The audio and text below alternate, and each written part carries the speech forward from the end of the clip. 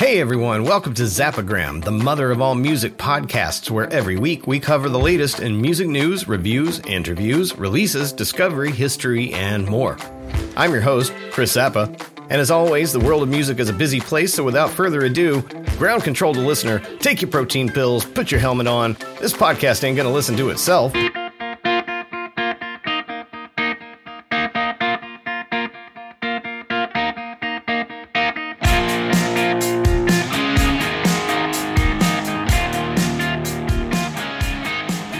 Hey Zappagrammers! Welcome back to Zappagram, the mother of all music podcasts and newsletters. I am your host, Chris Zappa, and I am thrilled to join you this week for episode number 77. Do you know that I was today years old when I found out that Napster is still a thing? Who knew? I was doing some research into the payout rates for streaming services. They vary significantly across the different services, and it came up that Napster is actually not only still around, they are the highest payout per stream out of all of the major streaming services. That includes, of course, Tidal, Apple Music, Deezer, Amazon Music, Spotify, and YouTube Music. And it's hard enough to understand these payout rates if you're actually looking at it. So I'm not going to talk about how much per stream. The rates are highly variable anyway and depend on several factors, including the artist's contract with the record label, the user's country that they're streaming from, and whether or not the streamer, has a free or a paid subscription to the service. But YouTube Music pays out the least. For every 100,000 streams, that equates to around $100 to $300. For every 100,000 streams on Spotify, that equates to $300 to $500. For every 100,000 streams on Amazon Music, it's $400 to $500. For Apple Music, it's $560 to $790. For Tidal, the number goes up considerably. For 100,000 streams there, you get between $1,250 and $1,500. But the highest payout in the streaming service realm is Napster. For every 100,000 streams, that translates to roughly $2,000 for the artist. Now, I thought, and this also is crucial to consider the payout rate, but it's also the platform's user base. So obviously Spotify and Apple Music are going to have way more listeners than Tidal or Amazon Music. But it makes me wonder how many users are on Napster because they have this really high payout. So anyway, I went to the Napster website. I looked at it and I'm like, well, I'll be damned. I thought I was going to find something that looked pretty old and dated. It's not. It looks very slick and modern, like it's a new thing, a current thing. Like people are using Napster, apparently, legally, now. So I just found that really interesting. Thought I would share that with you guys. But we have way too much show to get into today. Way too much news to cover to spend much more time on mindless chit chat. So let's just get into things, shall we? Every week I kick the show off with a quote from a famous artist. It's typically someone who is in the news or who's got a birthday coming up. That is the case here. This week's quote comes from Jackson Browne from a song he wrote called For a Dancer. And the quote is, "No matter how close to yours another's steps have grown, in the end, there is one dance you'll do alone." That's some deep shit, man. I love Jackson Browne. He's an amazing songwriter and lyricist and musician. So if you don't listen to Jackson Browne, what are you doing with your life? And Jackson is still making music even today, but I highly recommend going back and listening to like his first 6 or 7 albums all the way up to the early 80s. Everything that he did in the 70s was just absolutely incredible. If you are not subscribed to the Zappagram newsletter, what are you doing with your life? What are you waiting for? Go to zappagram.com right now and sign up. That's the only way to see a lot of the stuff that I talk about in the podcast here. But every week I run a poll called Rock the Vote. Last week I asked, if I send the newsletter separately from the podcast, would you mind? This would mean 2 emails from me each week. 90% of you said, I don't mind. 10% of you said you would mind. Quick little backstory on that. Every week when I send the podcast, I bundle the podcast and the newsletter into one email. And maybe you listen through that email through Substack itself. Maybe you stream this show on, some other podcast platform. But Anyway, that's why I had to separate the two last week. And on occasion, I might need to do that. So I was just trying to get a gauge on how you guys felt about that. If I end up sending 2 emails a week, is that a deal breaker for you? For 90% of you, it is not. This week, I'm asking a real simple question. What's the perfect length for a weekly playlist? I also do one of those. And I want to know, is it 10 songs or less, or more than 10 songs? How many of you listen to the weekly playlist that I put out? Every week, I do a playlist. It's new music mostly, but sometimes there's some old faves that make its way on there too. I average around 13 songs every week on the playlist, and I hope that you guys all listen to it. I'm trying to turn you guys onto some great new music, some great old music. But yeah, sound off in the poll this week and let me know what you guys think. The weekly Zappagram playlist is available on both Spotify and Apple Music. Every single week, I put out a new playlist. This week's playlist includes music from Golden Blue, my friends in Golden Blue, who make beautiful, amazing music. And I'm super excited to say that their debut album, Museum, comes out on the 20th of this month. So I'm super excited for that. I can't wait to share that with you guys.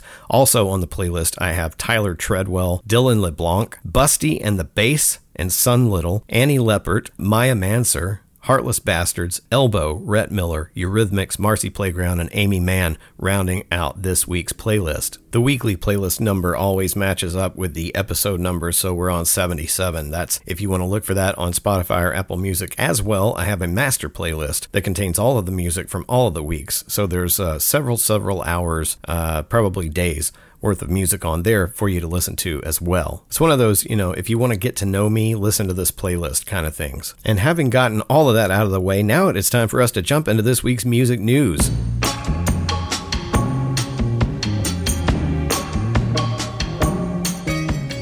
I think there is more music news this week to cover than there ever has been in previous weeks since Zappagram started. Ozzy Osbourne's Bark at the Moon is getting a new vinyl reissue for its 40th anniversary. It's hard to believe that's that old. Ozzy's classic third album, 1983's Bark at the Moon, hasn't been pressed to vinyl in the US since the year it came out, but that's about to change. It's getting reissued for its 40th anniversary, and it's due out November 17th. Pre-order a translucent cobalt blue pressing at the link in the newsletter. AC/DC's in the news. They have launched a limited edition whiskey. They've collaborated with Ballantine's Scotch Whiskey to introduce a limited edition whiskey called Ballantine's Finest.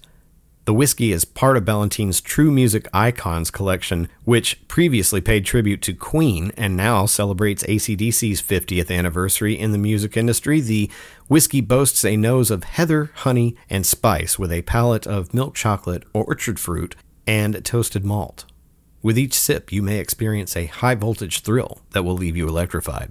Public Enemy announced It Takes a Nation of Millions to Hold Us Back 35th Anniversary Vinyl Reissue. Their 1988 album, It Takes a Nation of Millions to Hold Us Back, on vinyl is now to commemorate the album's 35th anniversary and celebrate the year-long hip-hop 50th anniversary event. This release, scheduled for November 10th, will be available in 2 versions, a double LP or a more extensive quadruple LP set, the latter including bonus tracks from the deluxe CD like instrumental and a cappella versions. The album is available for pre-order right now. Sufjan Stevens has been in the news a lot lately. Of course, he has a new album out, Javelin, and he just recently has been diagnosed with Guillain-Barré syndrome, which he is in the process of recovering from. But he just released this new album, and now he has dedicated the album Javelin to his late partner.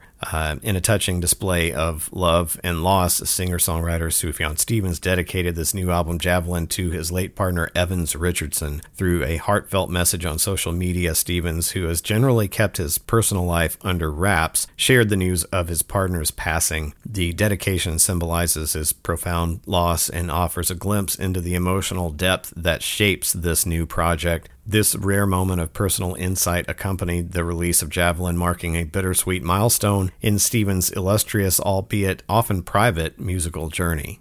Here's a headline for you. Blink-182 channel punk godfathers the Ramones in new Dance With Me video. Their latest music video for their latest single, Dance With Me, off of their forthcoming album, pays a heartfelt tribute to the iconic punk band the Ramones. The video, released last week, is a playful homage where the members of Blink don Ramone-esque wigs and recreate visuals from the Ramones' time, especially drawing elements from their music video for I Wanna Be Sedated.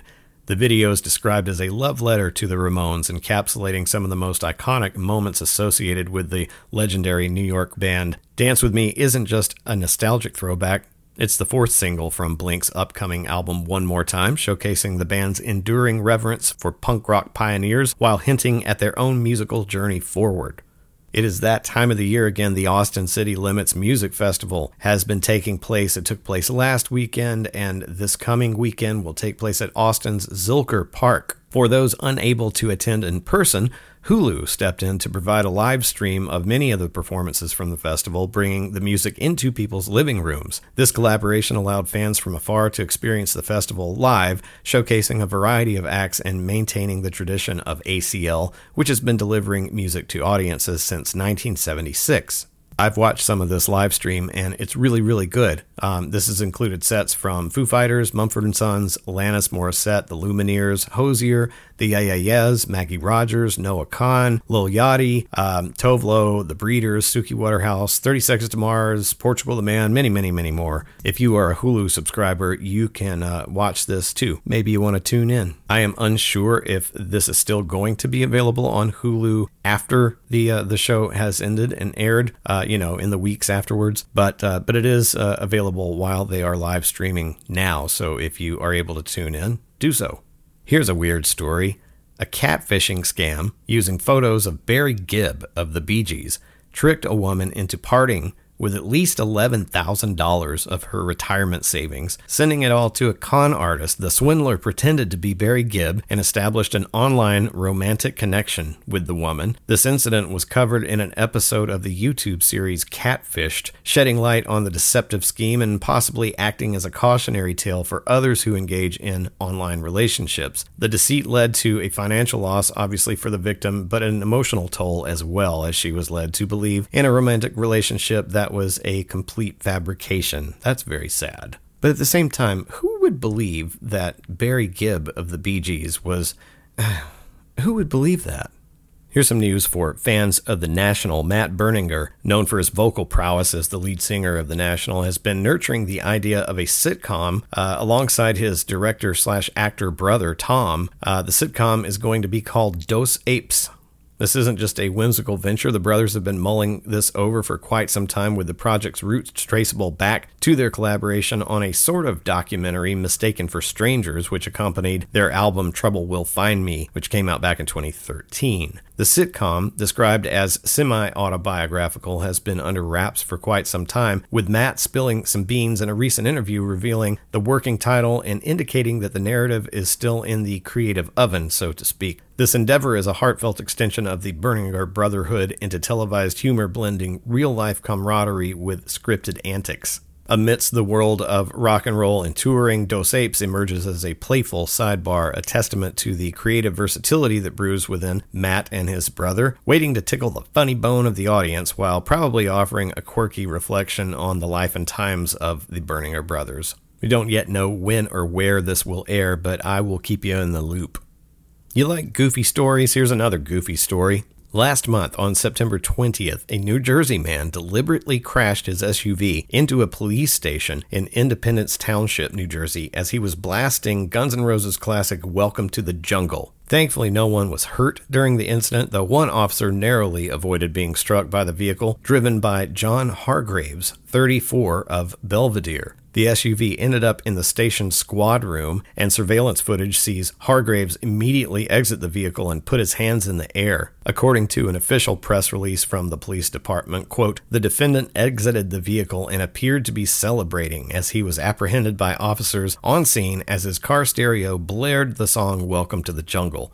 Police still haven't determined a motive for his barreling into the station. However, the crash happened just minutes after he had driven into the garage door of a home in nearby Liberty Township in an attempt to harass the homeowner. He then drove to the closest police station, which was in Independence Township. But make no mistake, this was no fun and games. You know, as the song talks about, the crash could have been deadly, and Hargraves has been charged with burglary, criminal mischief, and a weapons count in both crashes, as well as counts of terrorism, aggravated assault, and causing widespread injury or damage stemming from the police station crash. Welcome to the jungle. It's more like welcome to the jail cell, am I right?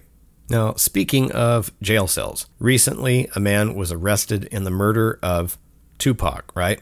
Now, Suge Knight, who was in the car with Tupac when he was shot and killed, says he won't testify against the murder suspect. He has decided to zip it when it comes to testifying against Dwayne Keefe D. Davis, the alleged shooter of Tupac. Despite being an eyewitness to the crime, Suge Knight has chosen to don the cloak of silence, stating that he is 1,000% against testifying, almost as if there's a badge of honor in withholding potentially game-changing evidence. He's playing the surprised card, expressing astonishment at the recent arrest, but also questioning the authenticity of the charges, suggesting that the officials might have nabbed the wrong guy. And even though he was behind the wheel on the tragic night Tupac was fatally shot in the passenger seat right next to him, here he is evading what many would see as a moral obligation to testify, claiming he wouldn't wish prison even on his worst enemy. How noble, right? Or is it a tactic to remain in the good graces of specific individuals, or perhaps a fear of reprisal? His adamant refusal to take the stand against Keefe D raises more than just an eyebrow. It shrouds the pursuit of justice for Tupac in a veil of murky uncertainties and begs the question, what's holding him back from speaking the truth? Could his testimony not potentially lead to a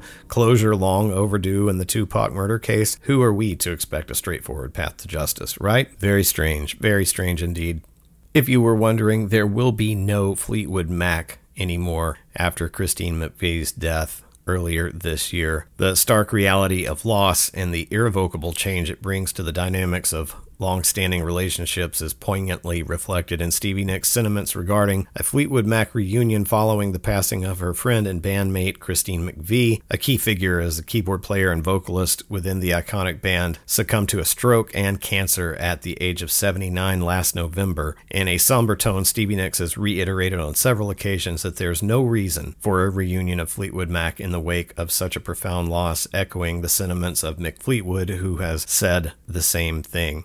The friendship and professional camaraderie that bound Nicks and McVie is evident in her reflections during an interview with Vulture recently, where she stressed the irreplaceable void left by Christine's passing. The notion of rekindling the old ensemble now seems unthinkable to her, underscoring the sad reality that some bonds once severed by the relentless hand of fate leave a permanent silence that resonates louder than the once harmonious chords of companionship. Ministry announced a 2024 North American tour, joining forces with Gary Newman and Frontline Assembly to deliver a riveting experience for their fans. The tour announcement comes right before the release of Ministry's new studio album, Hopium for the Masses, which is set to drop the 1st of March, early next year, so adding to the anticipation and excitement among the fan base. This tour, which reprises the Ministry, Newman, Frontline Assembly package from a previous tour, is scheduled to kick off February 27th in San Francisco, and will keep the caravan rolling until April 5th in Tucson, Arizona, when the tour wraps up. The lineup of cities includes notable stops across the U.S. and Canada, offering a wide spread of locations for fans to catch this industrial metal spectacle live. This collaboration not only underscores the symbiotic relationship among these seasoned artists, but also promises a unique blend of musical styles likely to resonate well with their particular audiences, making the spring of 2024 a season to look forward to for industrial metal aficionados. And speaking of aficionados, Geddy Lee, the iconic bassist and vocalist from Rush, is hitting the road to promote his memoir, My Effin' Life, which is seeing the light of day on November 14th, courtesy of HarperCollins. The book tour, whimsically named My Effin' Life in Conversation, is a spoken word journey starting this December in the UK with North America on the itinerary right after. It kicks off November 13th at the Beacon Theater in New York, passing through 14 more North American cities. Geddy leaves his instruments at home, trading them for a mic and a stool as he delves into conversations about his life and his effin' experiences in the rock and roll universe. The evenings promise to be extraordinary, likely filled with tales of Rush's heyday, the ups and downs of rock stardom, and glimpses into Geddy's personal journey. So if you're in for a blend of nostalgia, rock history, and Geddy Lee's witty banter, you should mark your calendars for this one. You can check the dates for that in the newsletter.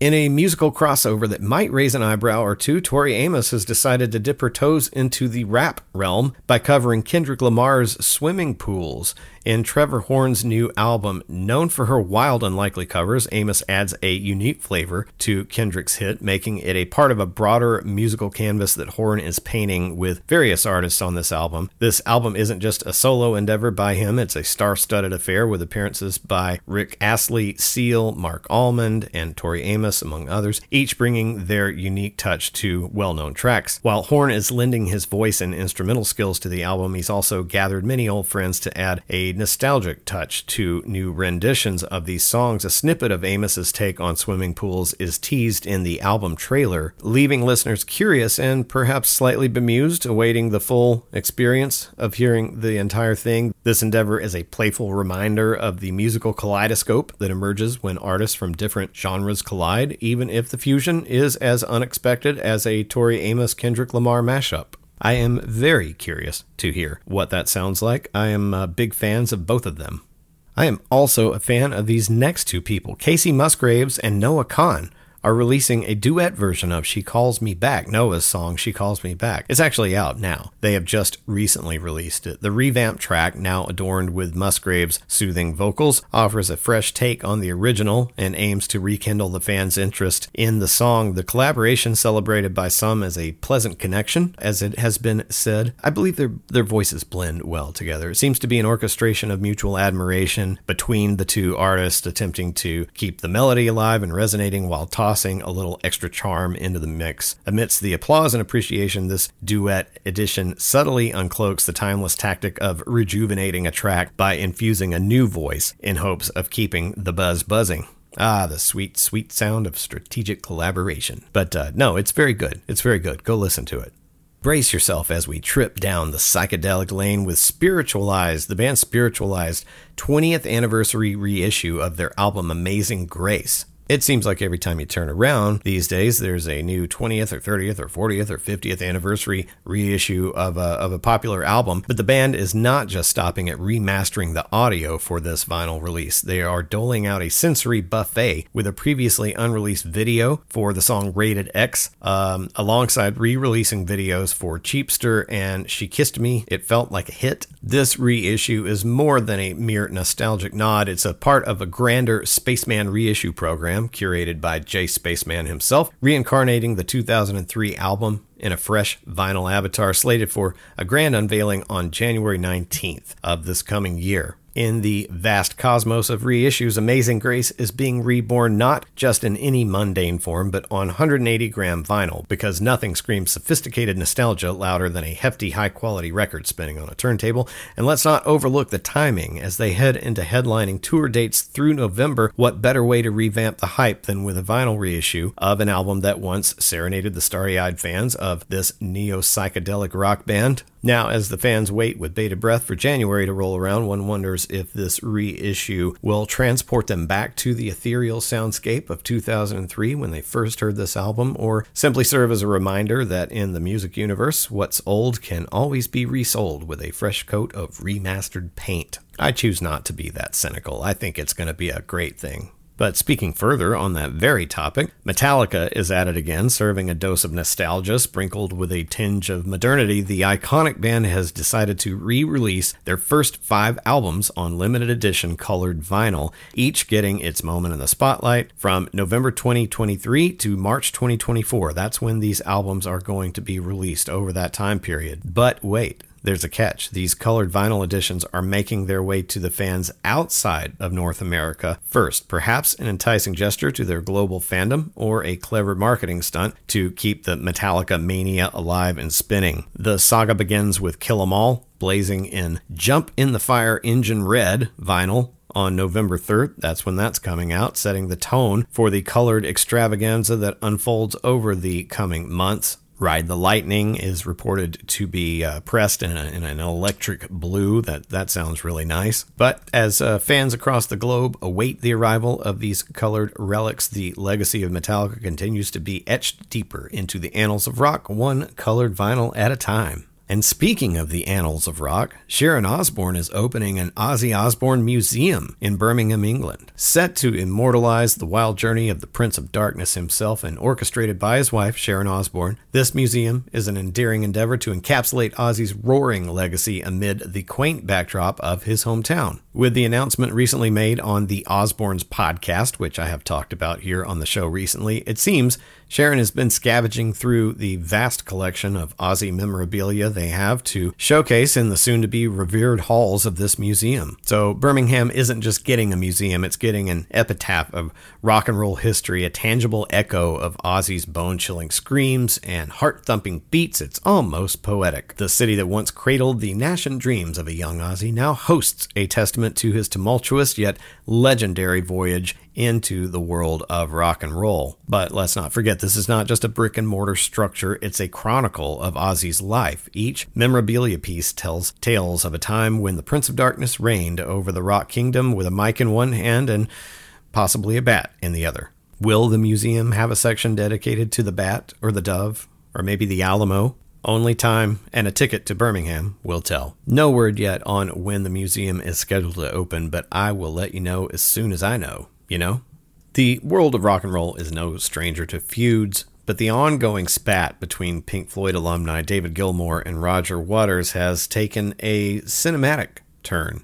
David Gilmour recently has thrown his weight behind a documentary detailing alleged anti-Semitism from his bandmate Roger Waters, serving yet another portion of discord in their decades-long disharmony. This documentary, seemingly a celluloid indictment, has Gilmour's endorsement stamped all over it, rekindling the embers of a feud that has long outlived the band's heyday. And as if this wasn't enough, David's spouse, Polly Sampson, too, has chimed in with her scathing Twitter indictment of Waters, labeling him not just anti-Semitic, but a kaleidoscope of unflattering adjectives. Among her choice descriptors were liar, thief, tax avoider, misogynist, a verbal bouquet that could rival any of the scorn-filled lyrics the band was famed for. Perhaps it's somewhat poetic that a band known for its psychedelic sounds is embroiled in a reality that's far stranger and dirtier and uglier than fiction. Speaking of dirtier, people ruin everything. This is why we can't have nice things. Central Park's Great Lawn closed until April 2024 due to concert damage. Here's a tale of a noble cause gone wrong. The iconic Great Lawn of Central Park recently hosted the Global Citizen Festival, an event known for its virtuous global causes. However, it seems that the festival left behind more than just a footprint of goodwill. The lawn was so brutally ravaged by the torrential rain and the energetic concert-goers that it now resembles a battlefield, more so than a lawn. The damage was of such a grand scale that the Great Lawn has closed its green embrace to the public until spring as it undergoes a beauty rehab of sorts. New Yorkers have been robbed, at least temporarily, of one of their beloved patches of green where they could escape the concrete jungle, if only momentarily. The irony bites harder than a New York winter. Once a venue for promoting global betterment is now a mud pit awaiting resuscitation. It's a reminder that even well-intentioned human endeavors can sometimes lead to unintended, muddy consequences. Recently, A Perfect Circle, Pucifer, and Primus announced a 2024 U.S. tour called the Sessanta Tour. Sessanta means 60 in Italian. This is to celebrate against the backdrop of Maynard James Keenan's 60th birthday, which will be coming up this spring. Clearly, the celebration called for something beyond the ordinary, so these three bands are banding together and going on tour. And they have just announced a new slew of tour dates added to the original dates that they just announced a couple of weeks ago. Originally, there were only 6 or 7 dates. I believe now it's up to 13 13 or 14 dates. So be sure to check the link in the newsletter and find out if they're rolling through a town near you. Here's a headline. Ed Sheeran confirms he has his own grave in his backyard. The recent revelation that Sheeran has dug his own grave in his backyard is certainly one for the books. The thinking out loud singer is evidently thinking ahead, going to extreme lengths to prepare for the inevitable final bow. Not just content with a simple gravesite, Sheeran has erected a whole chapel in his backyard for his family's use when the time comes. While some might find it morbid, Sheeran defends his backyard burial plot, stating that it's not a crypt, but a simple grave, perhaps with a view and a cozy ambiance only a Grammy-winning artist could appreciate. It's a place where friends have already tied the knot, making it a venue of love and eventually of loss and maybe a touch of the macabre. This quirky venture takes resting in peace to a whole other eccentric level. It's classic Ed, unconventional, intimate, and with a hit of mystery, making death seem less like a final goodbye and more like a planned intermission.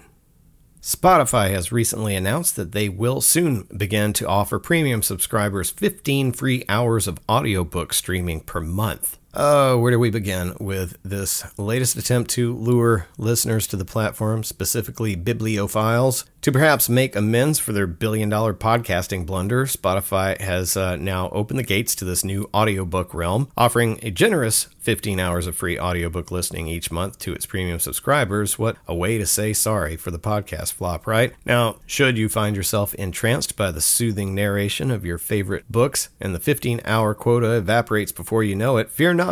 For a mere $11, you can buy yourself another 10 hours of ear candy each month. Starting this past Friday, this has rolled out for lucky bookworms in the UK and Australia. Meanwhile, US subscribers will have to twiddle their thumbs until this feature graces their apps later this year. Oh, and let's not forget, this grand gesture comes with a library of over 150,000 audiobooks. It's such a benevolent way to coax the premium subscribers to stick around, right? Here's to hoping that Spotify audiobook strategy follows a different fate than its podcast venture. Also, just in the last couple of days, a journalist on Twitter has caught wind of the fact that they're finally ready to offer their hi-fi tier to subscribers.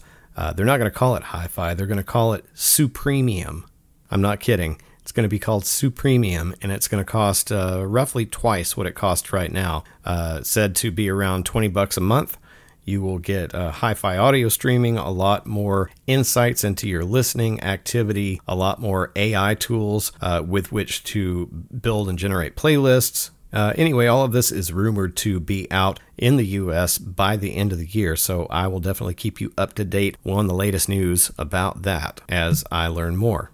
Here's a band name that's fun to say. King Gizzard and the Lizard Wizard, never ones to let the grass grow under their feet, have announced yet another album, maintaining the prolific output that has characterized their music journey so far. This band has a love affair with the studio, apparently. They announced their 24th album, back in May of this year, which was not long after they had just released another album, and now they're announcing their 25th studio album. The Silver Chord will be released on October 27th, 2023. I believe I might have misspoken. I think they've released 3 or 4 albums already this year. This band is seemingly on a mission to flood the music scene with their creativity, and they're not letting anything hold them back, not even the constraints of human capability, thanks to AI, which sounds like they are employing quite a bit in an effort to crank out all of this music. But AI or not, the sheer volume of music they're cranking out is both bewildering and impressive, making one wonder, do they ever sleep? In celebration of the 25th anniversary of her iconic diamond-certified album, The Miseducation of Lauryn Hill, Ms. Lauryn Hill has embarked on a tour, performing the album in its entirety. The tour took an exciting turn when, at its second stop, she reunited with her Fugees bandmates. And the reunion wasn't just a one-time spectacle, as all North American dates of her tour are set to feature co-headlining performances by the Fugees. The announcement of additional tour dates with the Fugees co-headlining on all North American stops surely amplifies the anticipation among fans, marking a notable fusion of Lauryn Hill's solo nostalgia with the collective charisma of the Fugees. That's going to be one hell of a show. Indie rock band Sleater-Kinney has announced their 11th album, titled Little Rope, which will be released via Loma Vista Records on January 19th, 2024. The album follows their 2021 album, Path of Wellness, which was recorded in their hometown of Portland, Oregon. The album's announcement came with the release of a new single and a music video for the lead single, titled Hell. The new 10-song project is partially inspired by personal losses experienced by band member Carrie Brownstein, making it a poignant venture for the band. The unveiling of Little Rope was accompanied by the release of some new tour dates as well, adding to the anticipation surrounding Sleater-Kinney's upcoming project.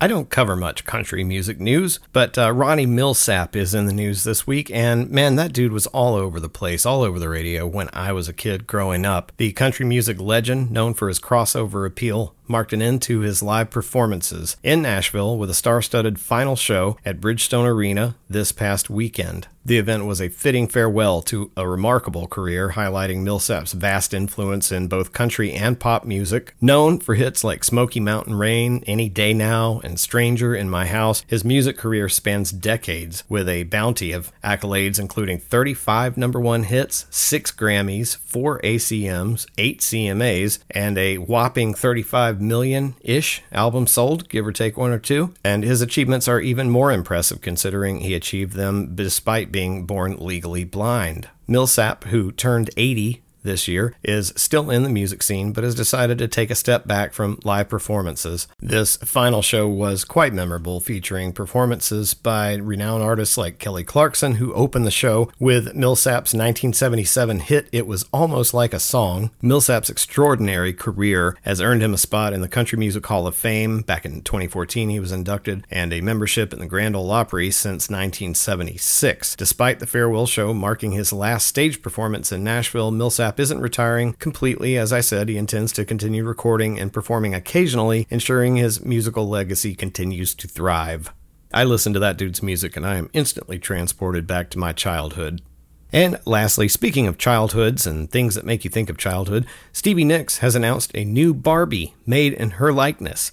She took to the stage at Madison Square Garden during a concert to unveil a special Barbie doll crafted in her likeness and delighting fans. During her performance, the new Stevie Barbie pays homage to the iconic artist, showcasing Nicks' enchanting persona, known for her bewitching voice. This unique Barbie doll donned an outfit inspired by one of Stevie Nicks on the cover of the Rumors album, capturing the timeless essence of her style. The announcement of the official Stevie Nicks Barbie, created in collaboration with Mattel, was a tribute to her legacy and a celebration shared with her fans, who were thrilled as they cheered her on during the unveiling. That's so cool. That was a lot of music news. We are done with the music news, but I've got to go get some more coffee, and you guys have got to stick around because we've got plenty more show to go.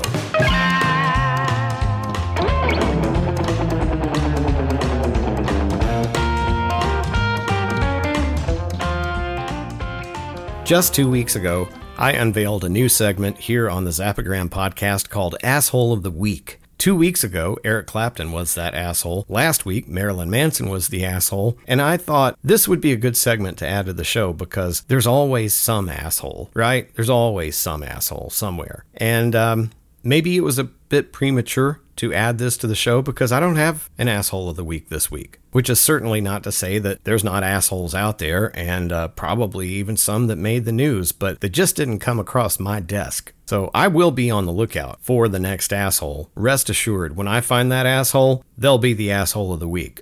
But until then, it's time to move on to greener pastures. And for now, those greener pastures will be found in Zrex, Zappa's recommendations.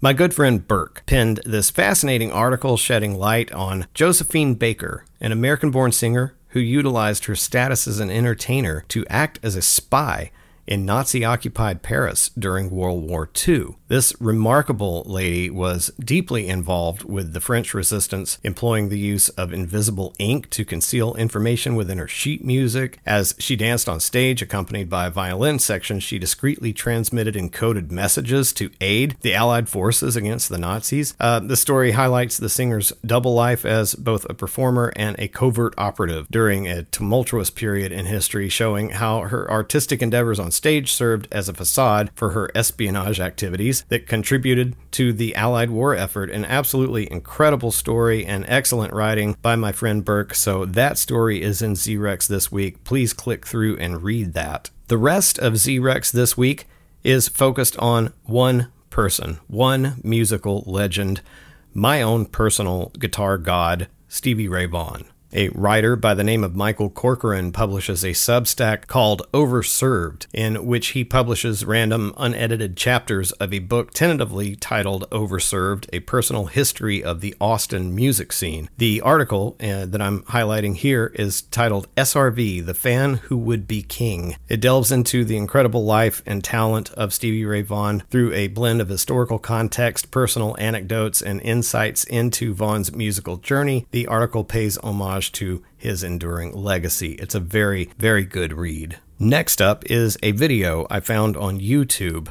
Being the Stevie Ray aficionado that I am, I thought I'd watched every film clip ever recorded of him burning down the house, but I just came across this video that was recorded in July of 1988 that I'd never seen. It was recorded at Blues Pier, a music festival held annually in Pier, Belgium. He is always amazing, although this particular video suffers from some poor quality and the audio doesn't perfectly sync up in some parts of the video, specifically between like the 1.5 3 minute mark. However, this part in his solo around the 3-minute 45-second mark, which is where I've started the video. If you click the link in the newsletter, it should start right there. It's just the perfect example of why Stevie Ray Vaughan is an absolute legend. I've heard him shred before, but not like this.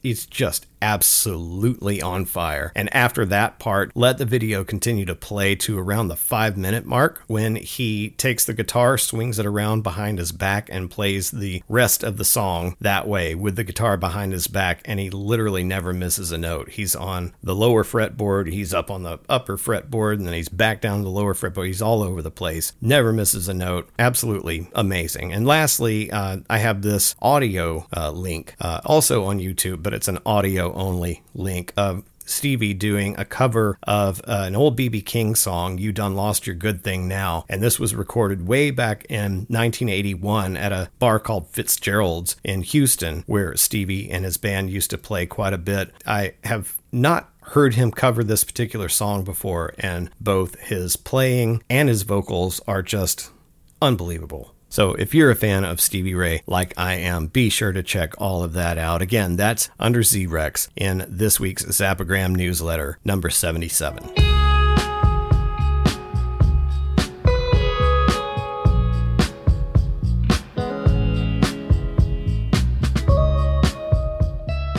Friday is the release day for most new music, and this past Friday we had some great new releases. Keanu Reeves' band Dog Star, Somewhere Between the Power Lines and Palm Trees, that album is out, and it's quite good. Heat Miser, the music of Heat Miser, that's come out. Husker Du has a new album. Ilzy has a new album titled From the Valley, which is quite good. Joni Mitchell released Archives Volume 3, The Asylum Years, 1972 to 1975, which has some really great tracks on there. A lot of demos, a lot of live performances, particularly a couple of shows at Carnegie that she did, which are on there. Really great to listen to her and hear her in her prime. Meat Puppets have a new album called Camp Songs. Omar Apollo released a new EP. Sufjan Stevens, as I mentioned earlier in the show, just released Javelin, a beautiful and heartbreaking album. And Van Halen just released The Collection 2, follows up The Collection 1. The Collection 1 they released covered all of their time, all of their hits, and some deep cuts from the time that David Lee Roth was lead singer. And this collection, Collection 2, follows the Sammy Hagar years.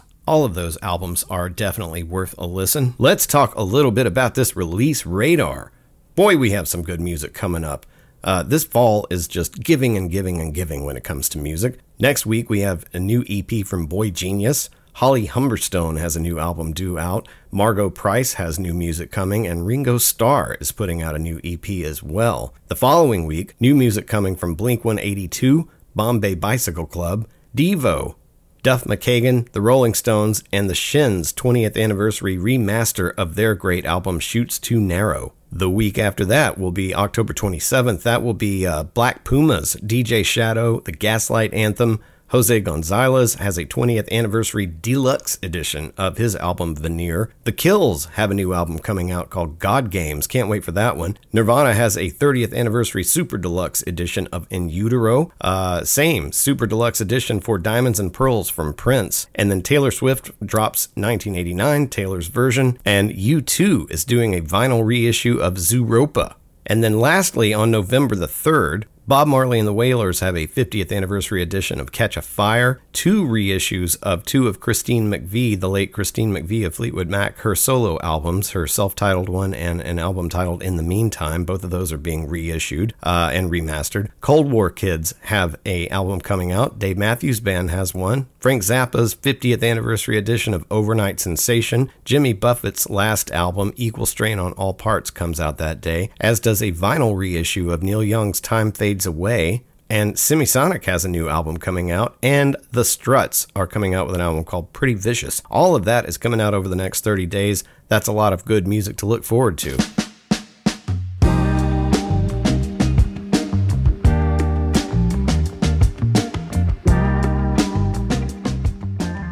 This brings us to our final segment on this date, musical happenings of historical significance, or you might say historical happenings of musical significance. You can do it either way. Works both ways.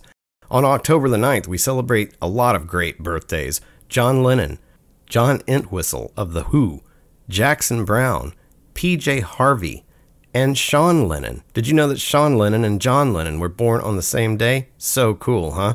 Also on that day in 1985, marking what would have been John Lennon's 45th birthday, Yoko Ono formally opened the 3.5-acre garden at the Strawberry Fields site in New York's Central Park. So many great birthdays to celebrate on that day. Now also, a lot of great birthdays on October the 10th. The late great John Prine was born on that day, as was Cyril Neville of the Neville Brothers, Sharon Osbourne, Ozzy's wife, Midge Ure, and David Lee Roth.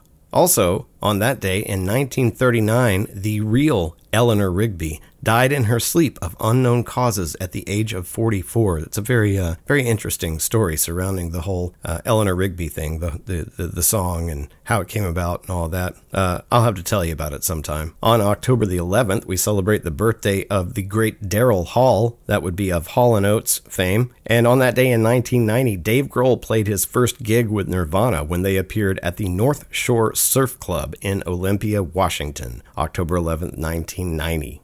Here's your music history for October the 12th. On that day, we celebrate the birthdays of the great soul singer Sam Moore, Pat Denizio of the Smithereens. Smithereens were such a good band, man. Remember them? David Letts of The Damned.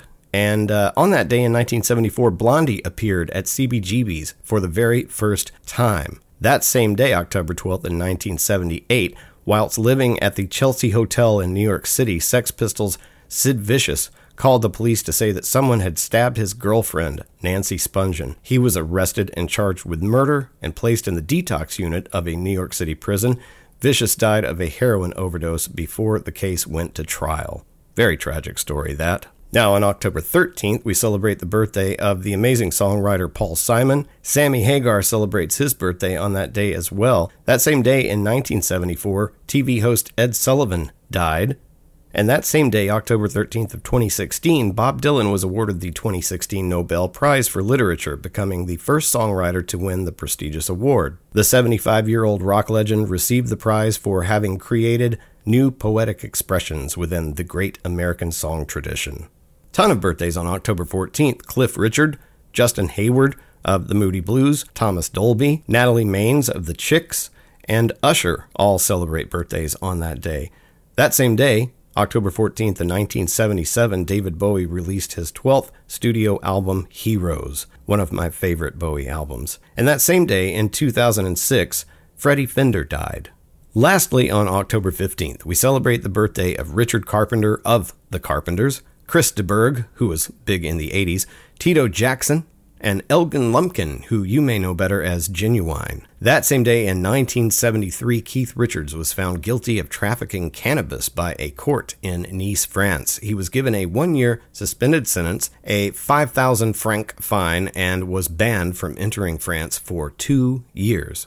That was right around the time they were recording Exile on Main Street, which they did there in France. And I've written up a whole history of that album and all of the craziness surrounding it, which you also can read if you are a paid subscriber to Zappagram.com. If you're not, just head on over to Zappagram.com right now and sign up.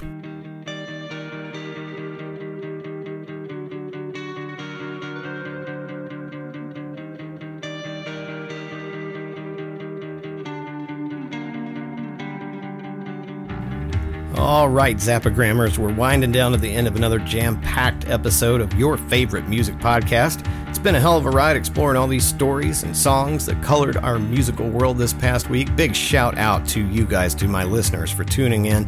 You are the heart and soul of this show, and I couldn't do it without you. Before I sign off, remember to hit up Zappagram.com and subscribe to the newsletter for all the latest updates. Be sure to follow me on Threads, Instagram, TikTok, Twitter, Facebook, all those places for more music-related content. Check out the Will Work for Vinyl t-shirts available in my shop also. You can find those at chriszappa.com. I'll be back next week with more music news, insights, and witty banter. Until then, take care of one another. Don't do anything I wouldn't do. I've been your host, Chris Zappa, and until next week, I am out of here.